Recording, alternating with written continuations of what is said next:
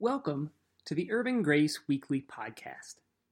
This week we talked about the spiritual practice of writing.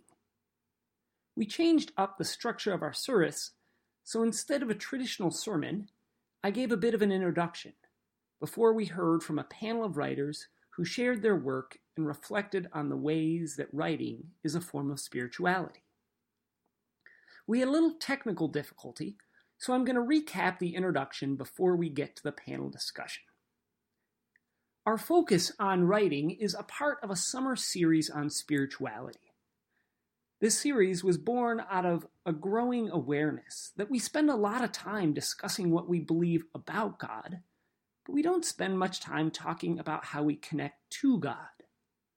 Our lack of attention is not because we all have amazing spiritual lives and we don't need any help. In fact, it might even be the opposite, that we feel disconnected or ashamed that our prayer life has become rather dull.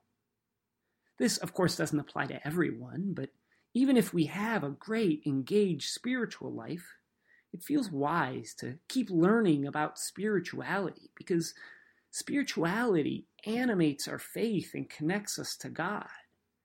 And Christianity has a rich tradition of spirituality that many of us might not have learned about. So throughout the summer, we're exploring Christian spirituality. And today we're talking about writing as a spiritual practice. Now, personally, I've always loved writing. But for much of my life, I sort of thought it had limited spiritual value. I believed this until I took a class on writing as a faith practice with the Reverend Dr. Yolanda Pierce. And by the way, if you've never heard Yolanda Pierce, she's an amazing womanist theologian. She's the dean of Howard Divinity School, and she's a great Twitter follow, so check her out. Dr. Pierce began our class by telling us that our creativity and our imagination could be inspired by God. She called it divine imagination. She sort of challenged us, asking, why do you believe that the Holy Spirit will guide you in prayer, but not in creative writing? And none of us were foolish enough to challenge her, but I think we knew the answer. I think many of us approached our faith with anxiety that we might say or believe the wrong things. For most of us, getting a job at a church depended on believing the right things. So the idea that we make up stories about God and then call those stories divine, it just seemed dangerous. But what we would learn in that class was that our reluctance to embrace divine imagination revealed to us that parts of our religion was confining. There were places we just weren't supposed to go. But when we embraced imagination, we were acknowledging that we're not like making some truth claim, we're not making a theological argument. If we were using our imagination, then finding the right answers was not the point.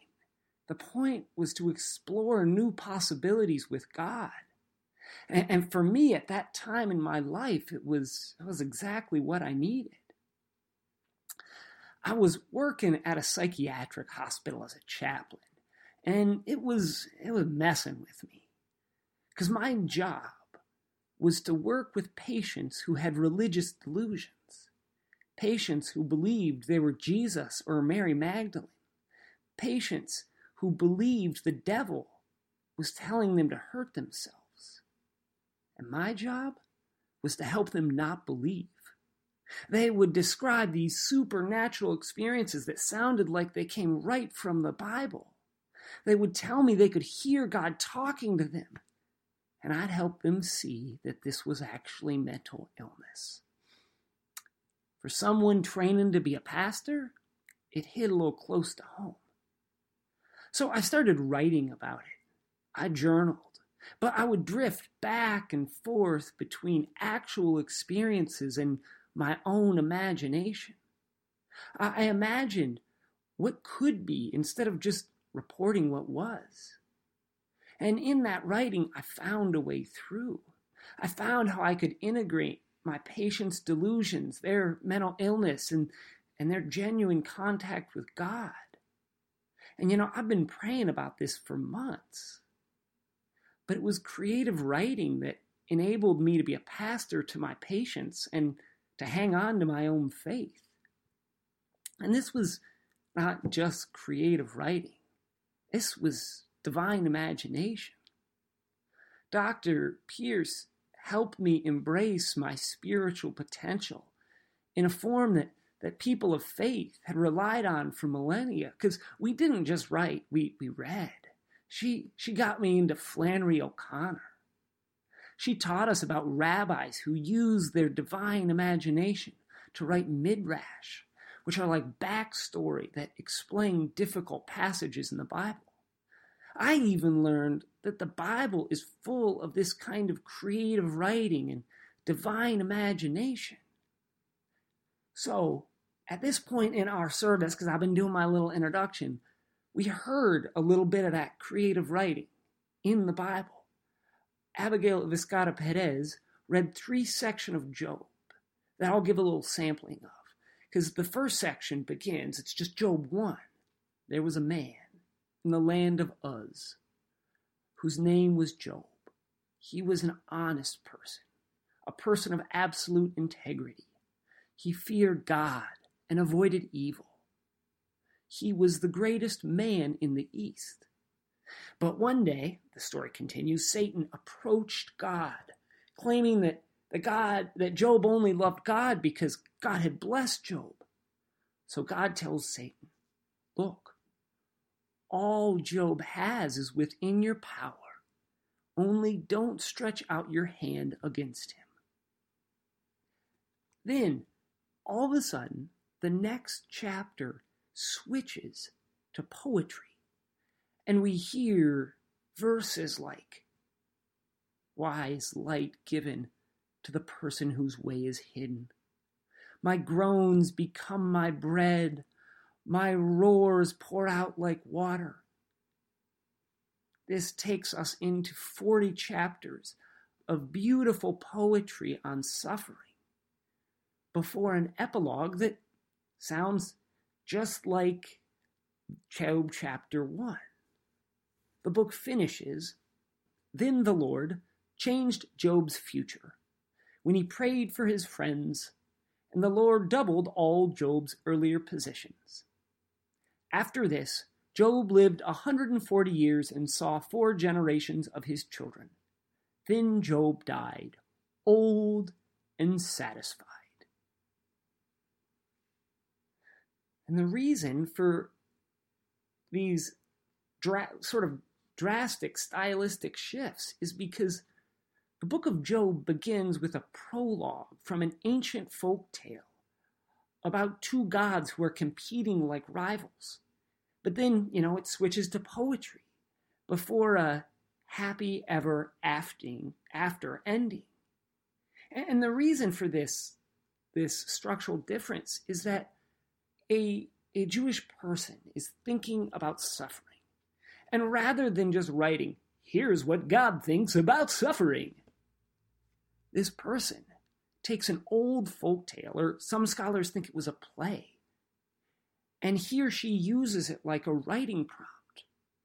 The poet uses their divine imagination to explore the ways that humans respond to suffering and how God responds to suffering. We have in the Bible a beautiful example of creative writing to explore one's faith. And really, that's what we hope to encourage everyone to do in our service. We then heard Walker Sherman reflect on a song he wrote, and then we sang that song. We then heard from a panel of writers before spending some time writing based on prompts that had been prepared and were in our bulletin. At this point in the podcast, our audio will now skip ahead to the panel discussion. On that panel discussion, we have Lori Ann Grover, who's the author of 13 books for children, young adults, and adults. Earlier in the service, Lori read our kids her upcoming book, I Love All of Me, which was recently named a Best Book of the Season by School Library Journal. We then hear from Kristen Foster, who's the author of 3 young adult novels. And we finish up with the Reverend Abigail Viscata Perez, who actually helped organize this service and guided us through the writing section. So the audio will pick up right after I've introduced our writers and I've asked Lori Ann, how do you worship through your writing? So here it is. The first would be when an idea comes to me, there's a sense of awe. Like I see something beautiful or I hear a truth.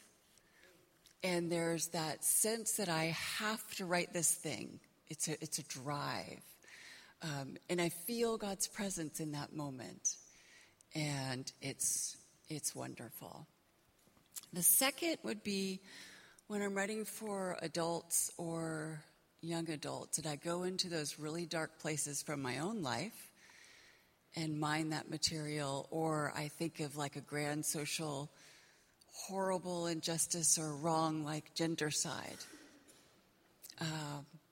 So I go back and I sit in that moment with so much sorrow and darkness, and I bear witness to what happened. And I grieve.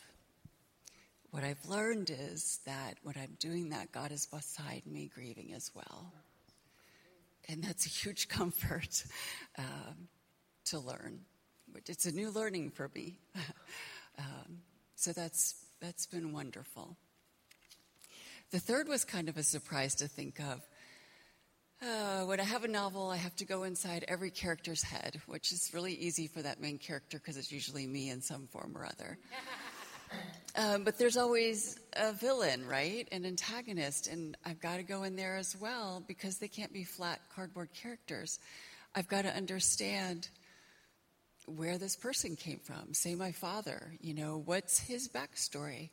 What are his pains before he left?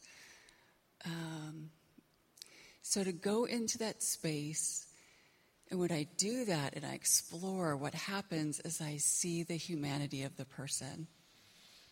I see the image of God. It doesn't take away the badness that they've done. And that needs to be, held accountable. But I'm able to see the person as loved by God in the image of God,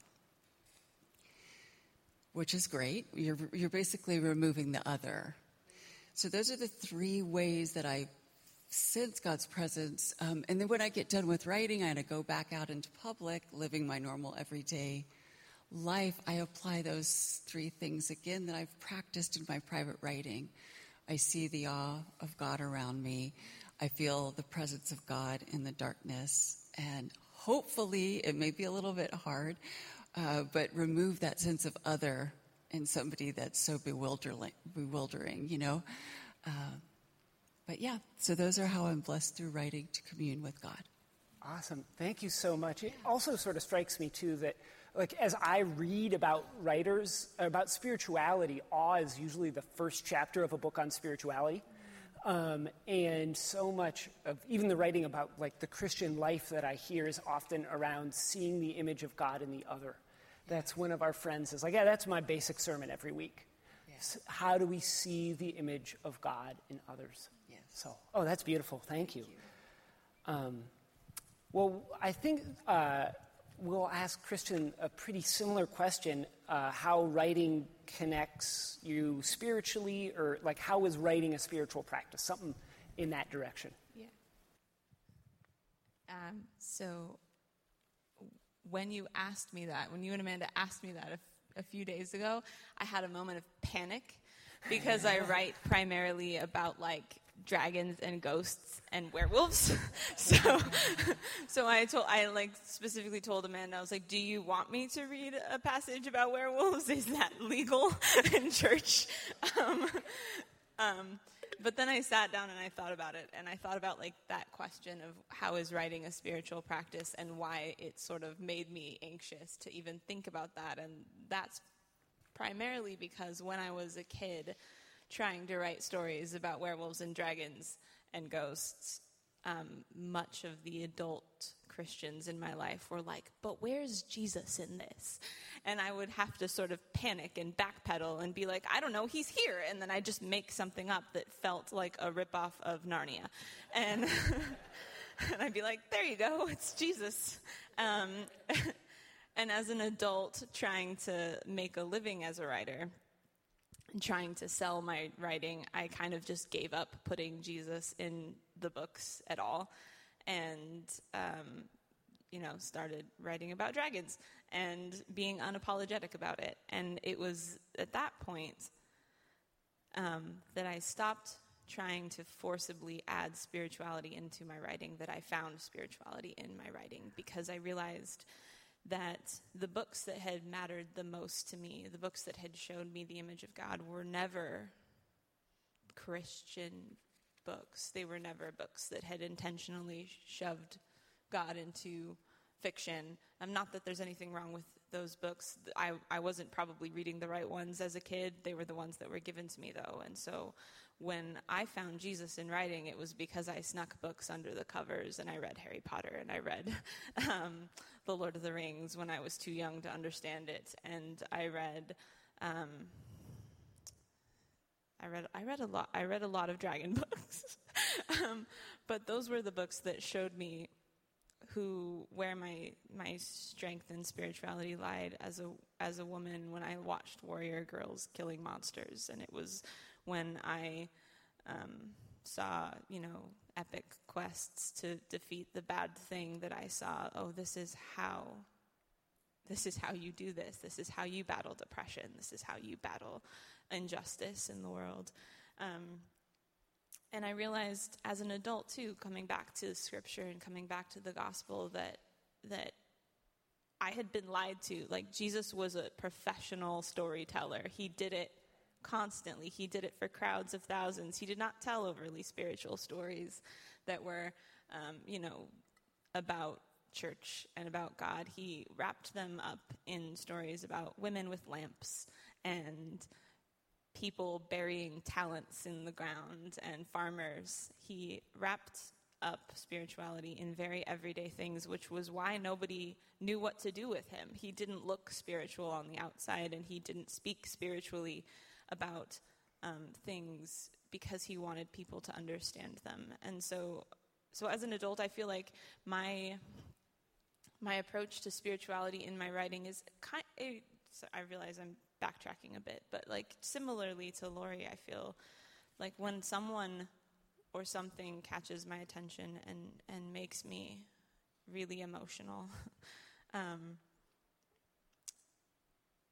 and I can't get it out of my head, I then take another step back and look at what kind of strange magic can I wrap that feeling in and convey it in a way that kind of surprises people. Because it's one thing to just write something like you'd said about your teacher. Like, it's one thing to write down, this is what God thinks of suffering, and it's another thing to write something fanciful that shows a character suffering in ways that are engaging, and then at the end of the book you are surprised by the fact that you learned something.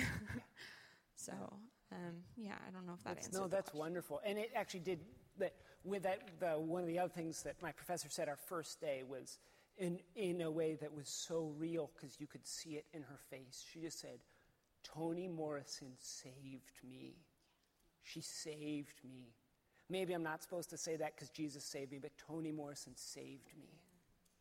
So, is there, Kristen's about to share a piece. Is there anything that you want to say before you share it, or?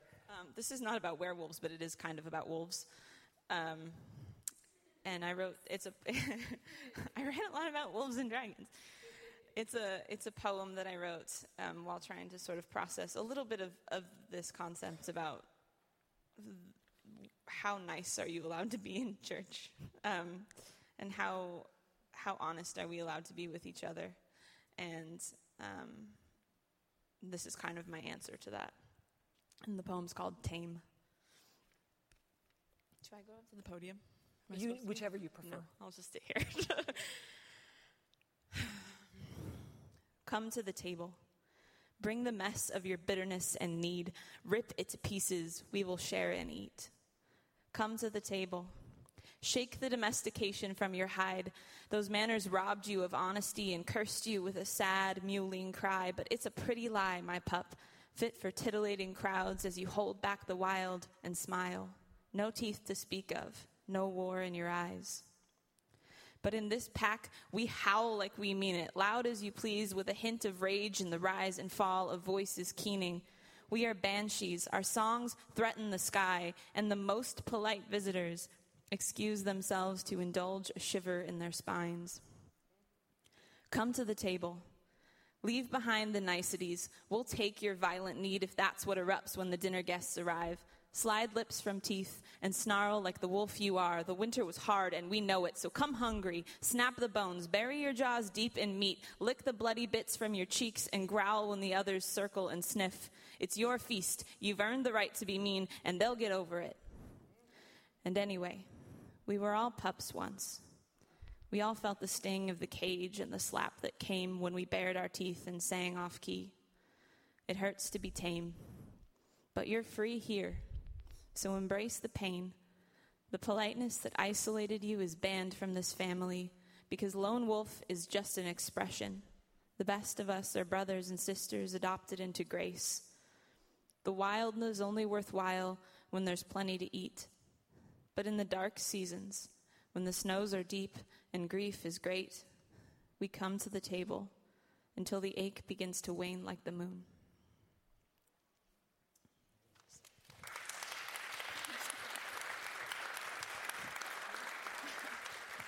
Can you say something now? I don't want to follow that. Sorry. No. If I turn on my microphone. This is why you gave me the tall chair. Yeah, Okay. so I could just defer to you. I'm like, No, that was super powerful. Thank you. Yeah, I'm just trying to recompose here. I was in that with you. So, Abigail. yes, Ben. What about for you? Like, how has writing been a spiritual practice or a form, an expression of spirituality in your life? Writing helps me to order the chaos. So the insert from your bulletin was conceived of this idea that we need guides in order to sort of approach the page. And that's one of the things that's helped me is that I've had teachers and people in my life encourage me to just think about it like lines and circles. Just put something down. It comes from your head, through your heart, through your fingers. And that way, when something is a really big emotion or really chaotic, I can kind of put it somewhere outside of my body. And so when we talk about spirituality as something that makes the intangible tangible, or something that helps us to embody grace, or something that helps us to express the divine from within, that's the best way I can think to do it. Yeah. Uh-huh. Would you like to share a little bit of your writing with us? Yeah, I can do this. It's funny. My daughter learned to read this last year, and it's the weirdest thing because she's like so engaged, and then the way she expresses this learning is by the same way that she would talk about the natural world. So, when I asked her before, what color are the trees? And she says, green and sticks, or like, now I ask her, okay, she says, well, how do I write thank you? And I say, well, green and sticks. Like, this is the way we talk about these things. So I wrote this little poem to try and explain how she's jumped from reading trees to reading lines and circles that have other meaning, and it's blowing her mind. It's almost like she's been reading this whole time, and I didn't know it. It's called Spare Ellipses. Ellipses is the 3 dots. She has told me before the pebbles on the shore are simply spare ellipses. She learned to read, and I realize she has known The knots in the planks are punctuation for the stretched type face of pattern in the grained boards beneath rough-hewn hands and calloused hopes.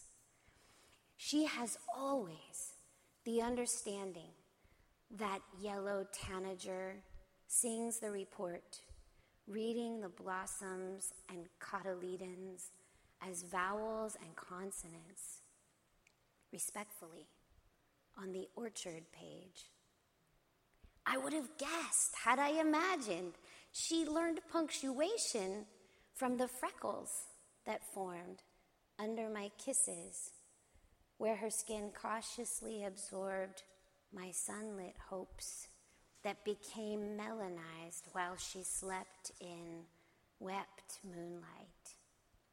She sings the words from beyond the pages of love songs and lullabies to herself, knowing full well they are the same thing.